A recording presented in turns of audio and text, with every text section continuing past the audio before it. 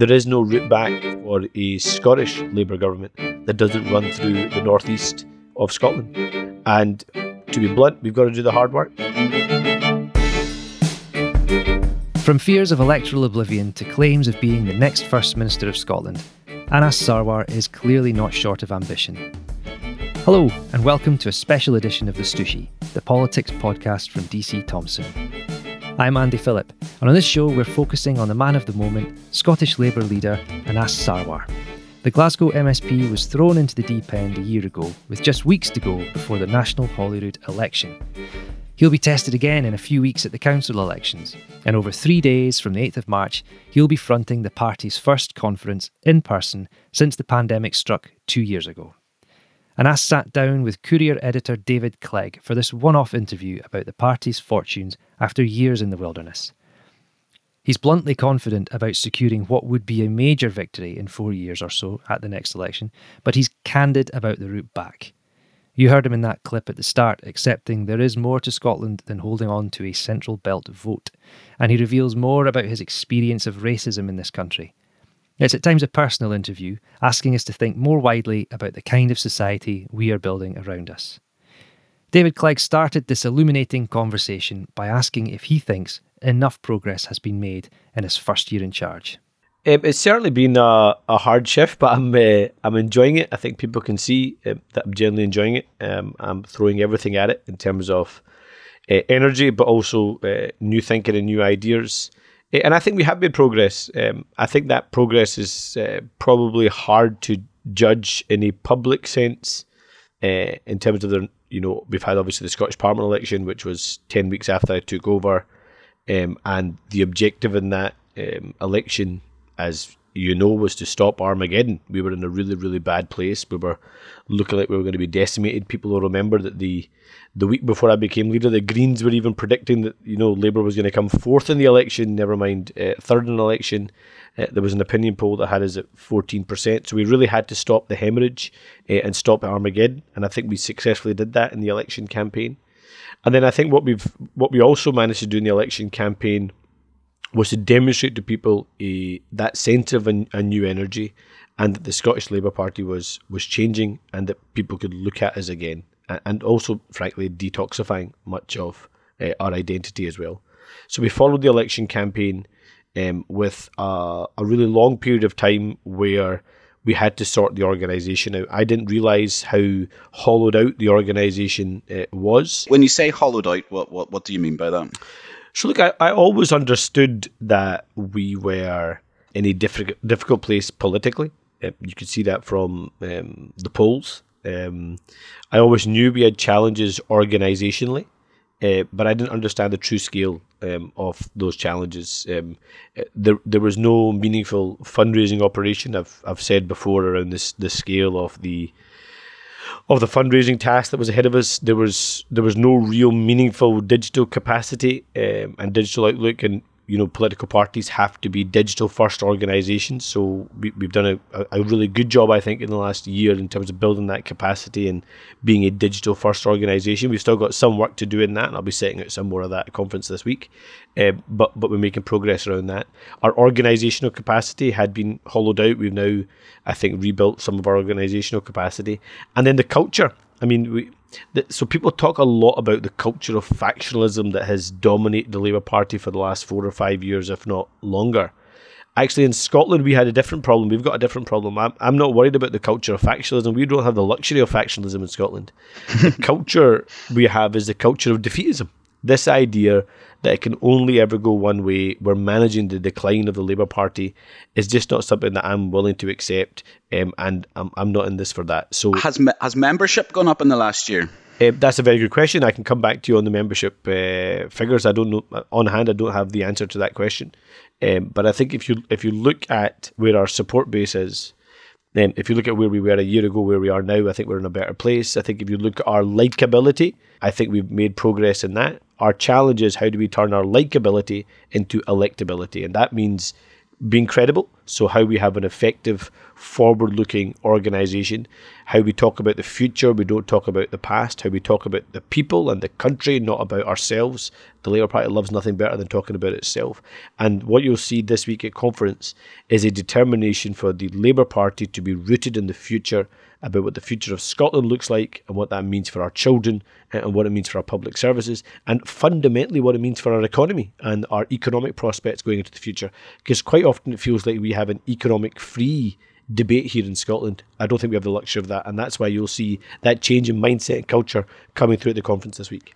You said Scotland's future there, and one of the issues that the Labour Party has is you say Scotland's future and people in Scotland automatically think about Scotland's constitutional future whenever you put that phrase together. I think maybe the political bubble thinks about the referendum or constitutional future. The reality is when you talk to people on the street, when you talk about their future, they're thinking about their children's education, they're thinking about their prospects at work, they're thinking about the future of their community, they're thinking about the future of their family, they're thinking about the future of our NHS, they're thinking about the future of social care services, they're thinking about the future opportunities for Scotland on the world stage, how it punches above its weight. These are all issues that go way beyond our constitutional argument. And I just think we have a real opportunity in Scotland to own the future, not in a constitutional argument sense, but actually how we're going to change people's lives. If that is people's priorities as you've just described them, it feels like the Labour Party should be in tune with that.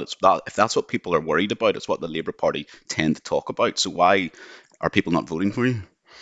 Look, if your priorities are aligned in the way that you're suggesting. No, I take the central point you're making, but I think there's a few issues that underlie that.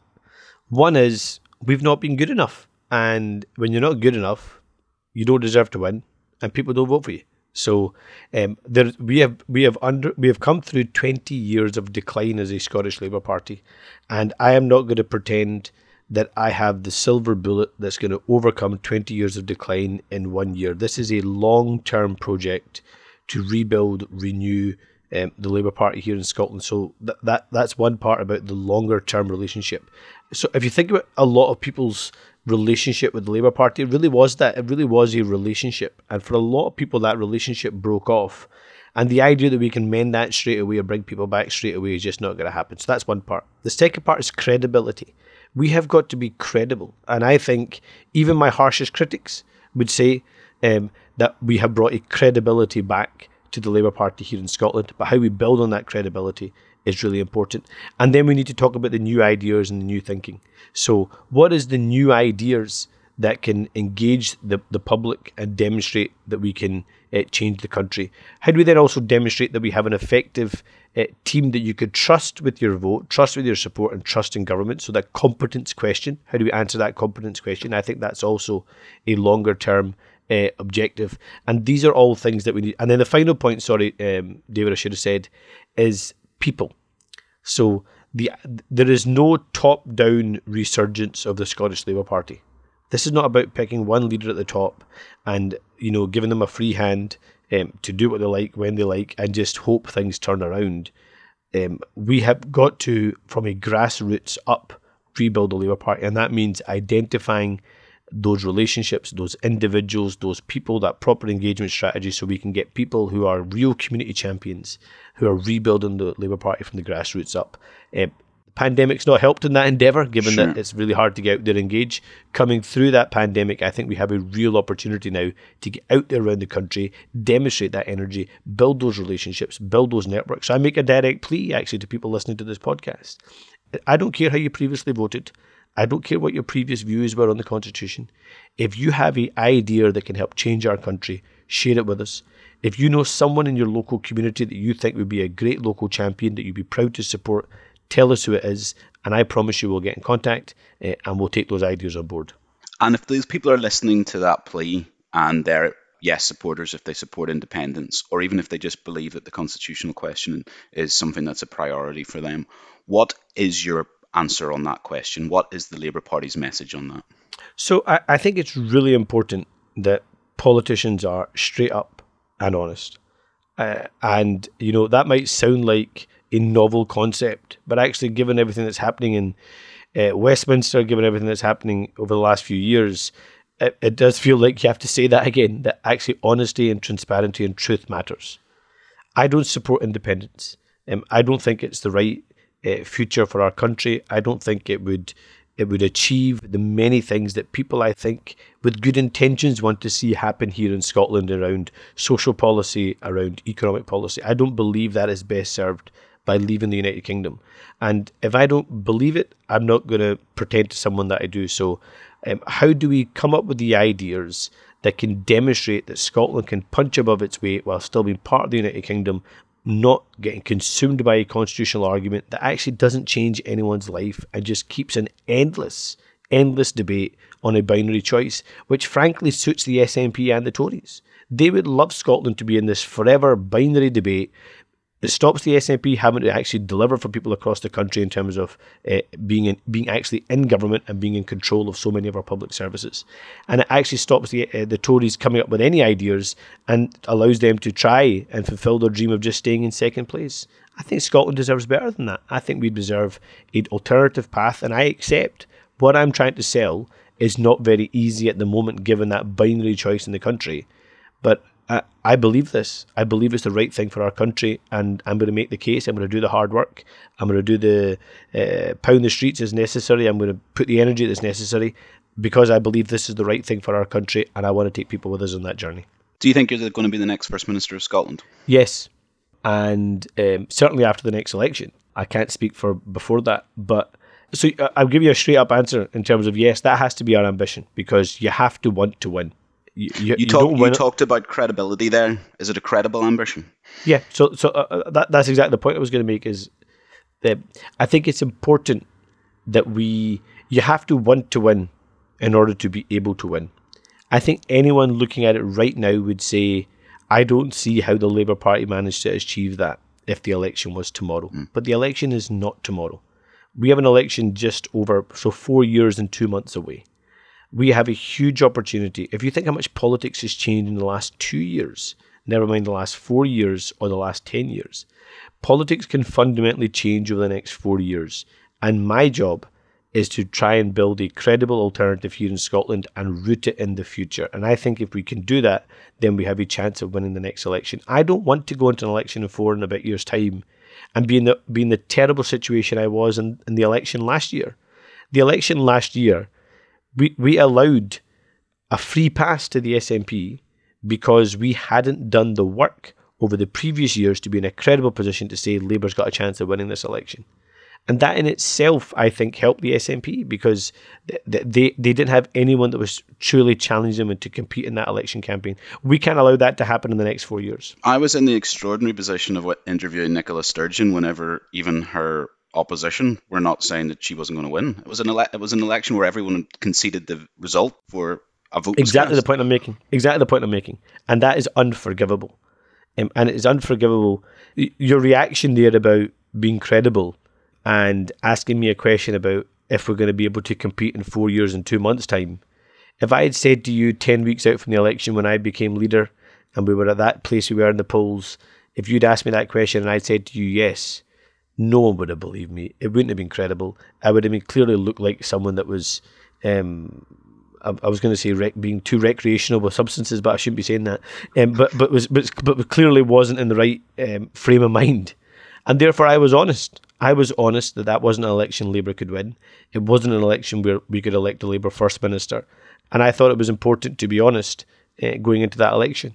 I don't want us to be in that position in 4 years' time. If in 4 years' time we're still scrapping for credibility, never mind electability, then this project is not fulfilling what it's meant to do. I want us to be in 4 years' time competing to win the election.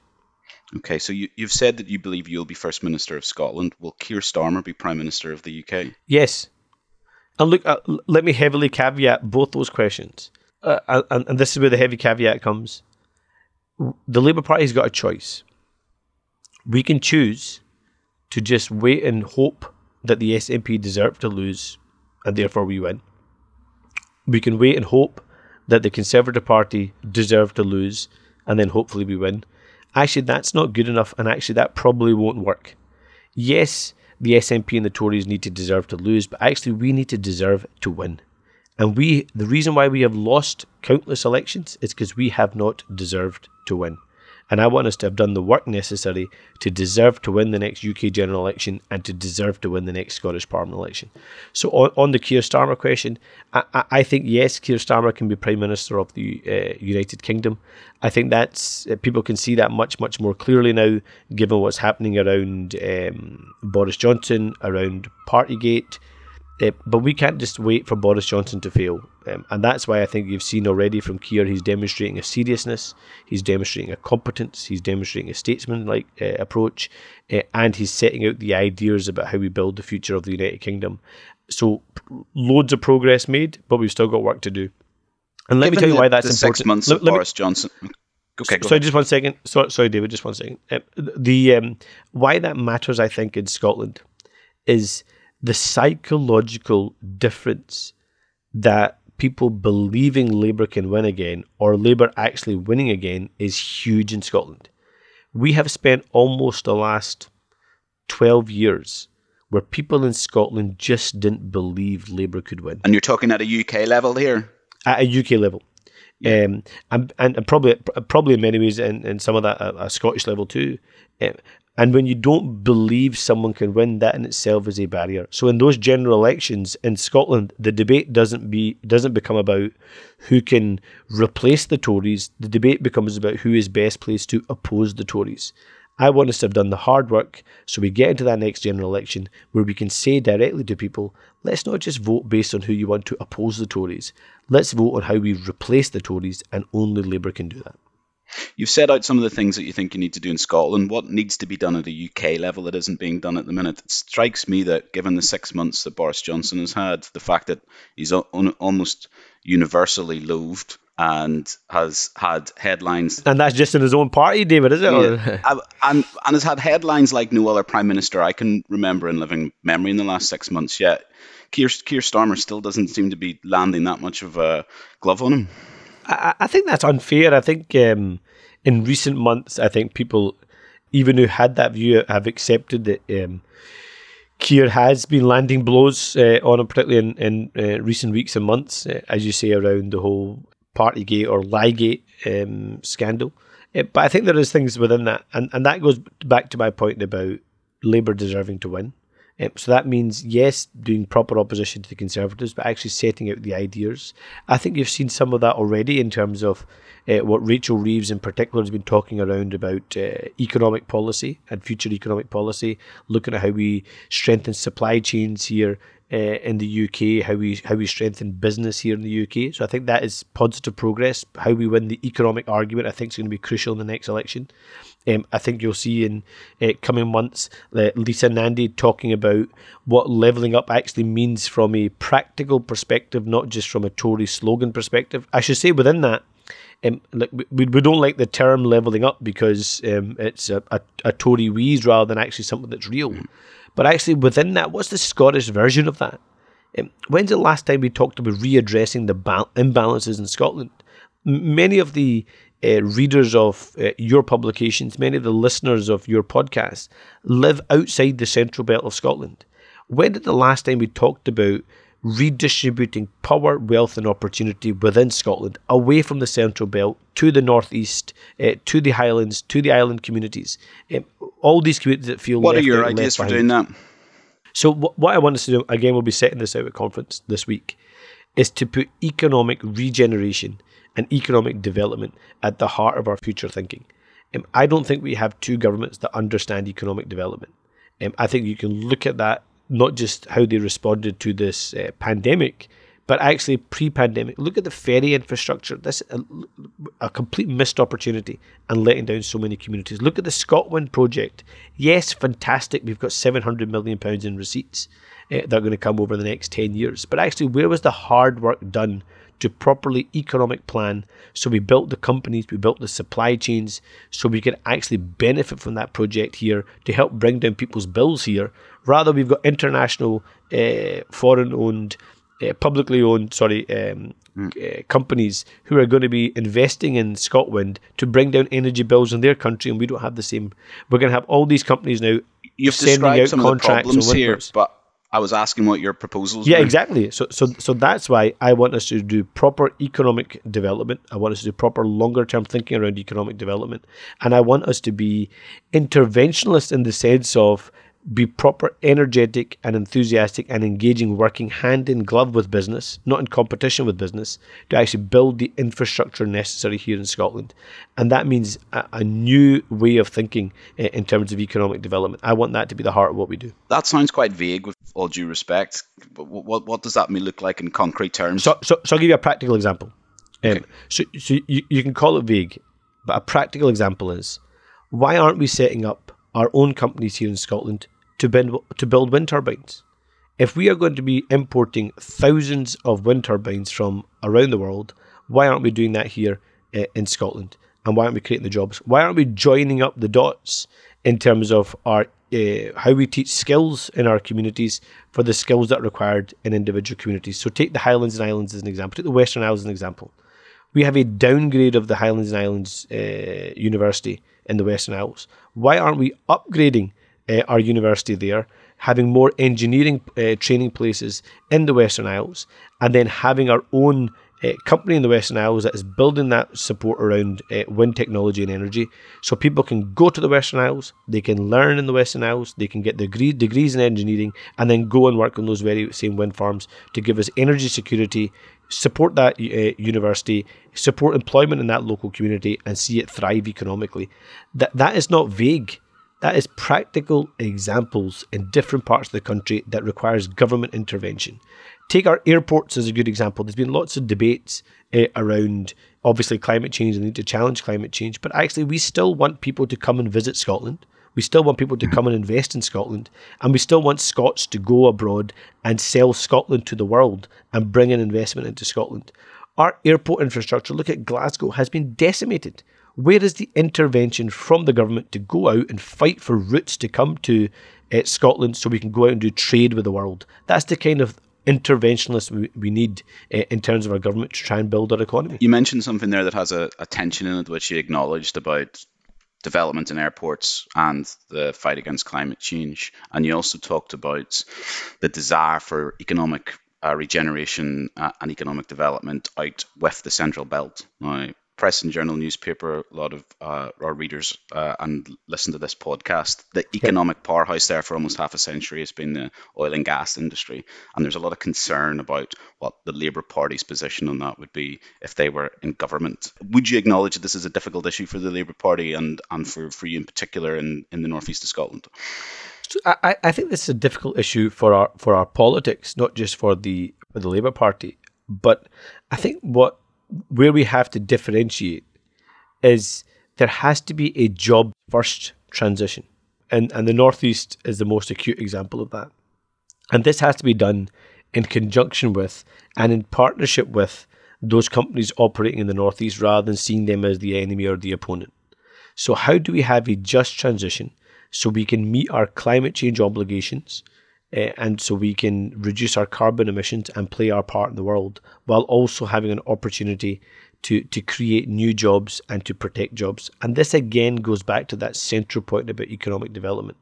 I don't want us to have this battle with companies in the Northeast where we have a lack of investment in the Northeast. Let's work hand in glove with those communities to make sure they see not just the promise of the jobs in the future. Let's start creating the jobs of the future right now so people have those jobs to transition into. And that's where my frustration comes around the lack of forward planning and economic development. And just again, addressing directly to people in the Northeast, there's been much debate about a windfall tax on the big energy companies. Big energy companies who are making record profits. And I've seen both SNP and Tory politicians claim that this is somehow an attack on the Northeast and the opportunities of the Northeast. What we're talking about here is people in the Northeast who are the real drivers of Scotland and the UK's energy output, whose bills are also going up exponentially, who are disproportionately, if you include the Highlands alongside the Northeast, disproportionately have higher levels of fuel poverty. Their bills are also going up. And what you're seeing in return is record profits, where that money, millions of pounds, is not going into investment in the Northeast, but it's actually going into shareholders' pockets. And so we should be saying to those big companies a one-off windfall tax on the excess profits being made, and for that money to go directly into the pockets of individuals, including in people in Aberdeen and the Northeast. And then let's work in partnership with Aberdeen and the Northeast to build that transition so they can see that future economic opportunity. And we do it in partnership with the oil and gas industry rather than treating them as some kind of enemy. Who's doing the Labour Party's thinking on this transition? You talked about the lack of a plan. Who's drafting Labour's plan for this? So Brian Wilson, who was a former energy minister in a previous Labour government, someone who has credibility with the sector, who has a history with the sector, is leading our work on developing that energy transition through leading our Energy Transition Commission. And I have given Brian free rein as a person that understands and has credibility with this sector and understands energy. I've only set him a three-part frame. The first part is affordability. How do we bring down people's bills and make it more affordable for people to heat their homes and to go about their daily lives? The second part is employability, jobs. How do we not just save the jobs we currently have? How do we actually increase the number of jobs we have so there's an economic regeneration as well, not just a saving of a certain proportion of the jobs? And the third part, and this is even more crucial given what's happening now in Ukraine, is security. There's no point us shutting down our industries here in Scotland if we're just going to import the benefits of oil and gas from other parts of the world in order to keep our energy going. So how do we have our own energy security so we're self-sufficient on energy? And that means a diverse mix of energy as well. And if that means nuclear being part of that mix, nuclear should be part of that mix as well. And just on nuclear, too often it's easy for people to try and conflate nuclear weapons as being the same as nuclear power. They're two very, very different things. And if we are true about standing up for Scotland, if we're true about looking after people here in Scotland and being self-sufficient on our energy needs, we have to be willing to think out the box. We have to be willing to be bold and ambitious. And I want the Northeast to be at the heart of that economic regeneration, redevelopment. So are you open to nuclear power being part of the future energy mix? Absolutely. I think we should not be afraid to talk about a diverse energy mix and in nuclear energy being a key part of that energy mix, and how that relates to economic regeneration in different parts of the country, I think is also really important. So we can maximise our opportunity, maximise community benefit, and maximise national security along the same way as well. Okay, before we move on the electability and the Northeast, you've said that you think you can win the next election, that you can be First Minister. You've described how politics can change a lot in 4 years, but I don't see any route to Butte House for you that doesn't run through a resurgence in Aberdeen and a resurgence in Dundee. These were two cities that Labour had been strong in the past and are effectively nowhere at the moment. Yep. How are you going to change that? So I completely agree with that, David. So just like I say to Keir Starmer and the UK Labour Party, there is no route back to a UK Labour government that doesn't run through Scotland. There is no route back for a Scottish Labour government that doesn't run through the northeast of Scotland. And to be blunt, we've got to do the hard work. We've got to do the hard work of being out there in those communities, having the difficult conversations, and demonstrating to them that we're going to find good local candidates that they can trust and have credibility in, that we're going to have the ideas to regenerate their future. Remember, these are communities that have been promised something big and bold for the last 15 years, but actually are suffering as a consequence of a government that doesn't understand economic regeneration. We haven't even spoken today about public services, our NHS services, mental health services, which is obviously a huge issue across the whole of Scotland, but has disproportionate impact, particularly in Dundee, but also in wider northeast. I mean, we could speak all day about that, but just focusing on the economic development part is how we demonstrate to people that there is a future for them, for their families, and for their children in particular, where Scotland can punch above its weight and we can deliver for them, is the route back for us. But we've got to do the bloody hard work. Okay, thank you. I wanted to ask you something a bit more personal. We did a podcast together just over 4 years ago now, where we talked about your experience of racism, and you shared some of your personal stories. Having been leader of the party for a year now, I just wondered about what your experience of that has been. Do you feel that you've experienced racism as part of your job in the last year, your prominent role? It's an interesting one, David, because look, that was a really dark period of my life. I'm not going to lie about that.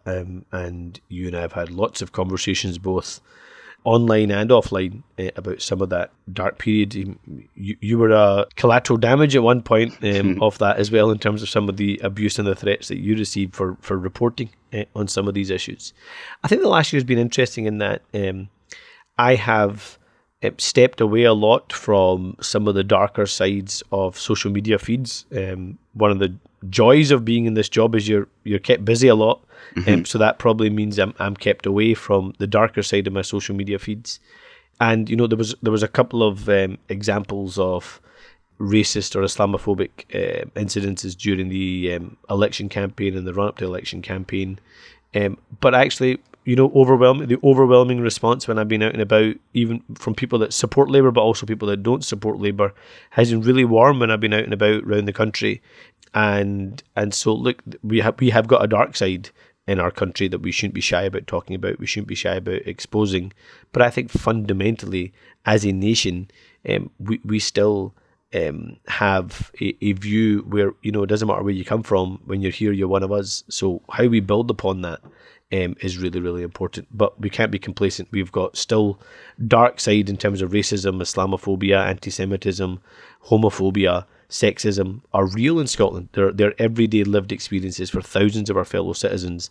And so whilst I've got less in terms of time-wise to talk about these issues, I still care just as much, if not more, about them. And actually, I'll be talking a bit more about them and what we do about it at conference this week. I wonder, just listening to you there, it was a very dark period whenever we spoke in 2018, and I felt that you were pretty pessimistic about the situation, about that social media and some of the wider social trends were making this issue worse rather than better. Do you feel more optimistic about the direction of travel now? Do you think there's been progress, or do you think that just personally your experiences of it has been better?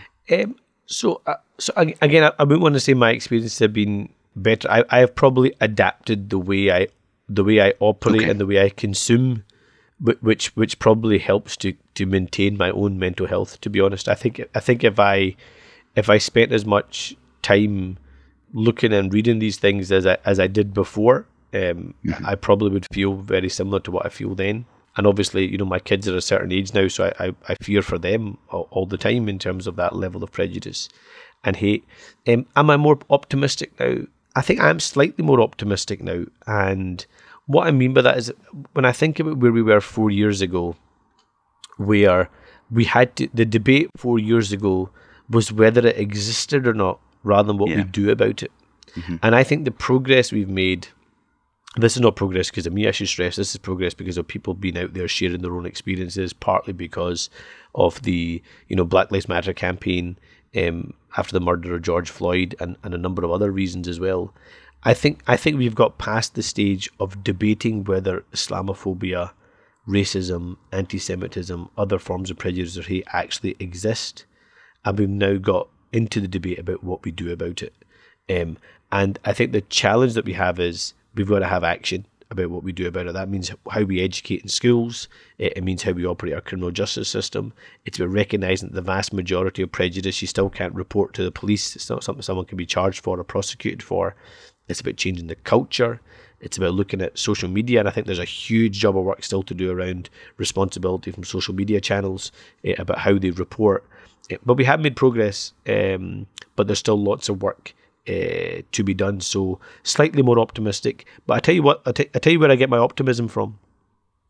I get my optimism from the fact that I think more and more people are starting to understand that you can't leave certain forms of prejudice to individual communities, and you're starting to see more solidarity amongst communities against different forms of prejudice. I think we're slowly starting to overcome the picking and the choosing. I think we're slowly starting to overcome the hierarchy of prejudice. I think where the risk lies is now that we are all more conscious of it. I think now that we are all more confident in speaking about it. I think that we're all more conscious about debating it and talking about what actions need to happen. that is also an opportunity for us, but also a huge risk. And the risk comes in if we don't take the meaningful action. If meaningful action doesn't follow, then I think people will think that was a huge setback and us going back to 4 years and before rather than us making huge progress. And that's where let's look at our education curriculum, what we teach in our schools. Let's look at the reforms we need in our criminal justice system, like I've said, and let's clamp down on the social media giants about what they allow to amplify, or they allow far-right groups to amplify, organise, fundraise, recruit on their social media feeds. We have got to clamp down on that in a really, really serious way for the sake of our children. Forget about us. We have many ways have had to, and when I say we, I mean I include you in that as well, David, because you'll get it as being in public life in the sense of journalism, either as a journalist before, as an editor just now, is we have to in some ways sanitize ourselves and create a new normal for ourselves to deal with this. What it's going to mean for our children, though, I think is even more serious, because if you think about, and this is partly exacerbated by the pandemic. If you think about for a lot of children, if home was really difficult, school was their respite. And for a lot of children, if school was really difficult, home was their respite. And I think in the advent of these, our phones, and all the apps and social media feeds, there is no respite. Your phone goes everywhere with you, whether it's to school, home, or anywhere else. And so the bully follows you, whether it's from home, school, or anywhere else. And what that's going to mean for people's mental health and long-term well-being, I think, is really, really serious and dangerous. So for our future generations, we've got to take urgent action. Okay. Anna Sarwar, thank you for joining us. Thank you, David. A pleasure speaking to you. That was Scottish Labour leader Anas Sarwar in conversation with Courier editor David Clegg. We're back next week with our regular rake over the week in Scottish politics, and we'll be chatting more then about what happens at the Labour conference in Glasgow. Thanks to Anas Sarwar, David Clegg, producers Chris Finn and Morven McIntyre, and of course to you for listening. Until next week, pick up or log on to the Courier, the Press and Journal, and all of our news brands so that you can be better briefed.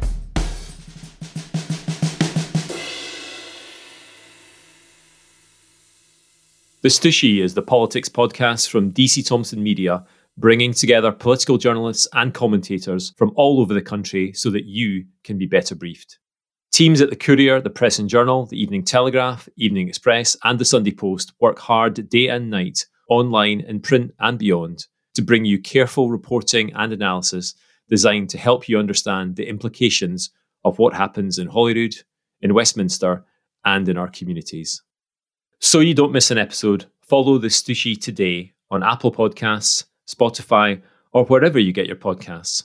And if you know folk like you who want to understand politics in Scotland a little better, suggest they tune into the Stushy or follow Stushy Scott on Twitter and Facebook. You can get a free month of unlimited access to the Courier or the Press and Journal too. Just go to thecourier.co.uk/subscribe or pressandjournal.co.uk/subscribe, or follow the links in the episode notes to be better briefed. Check the episode notes for details and terms.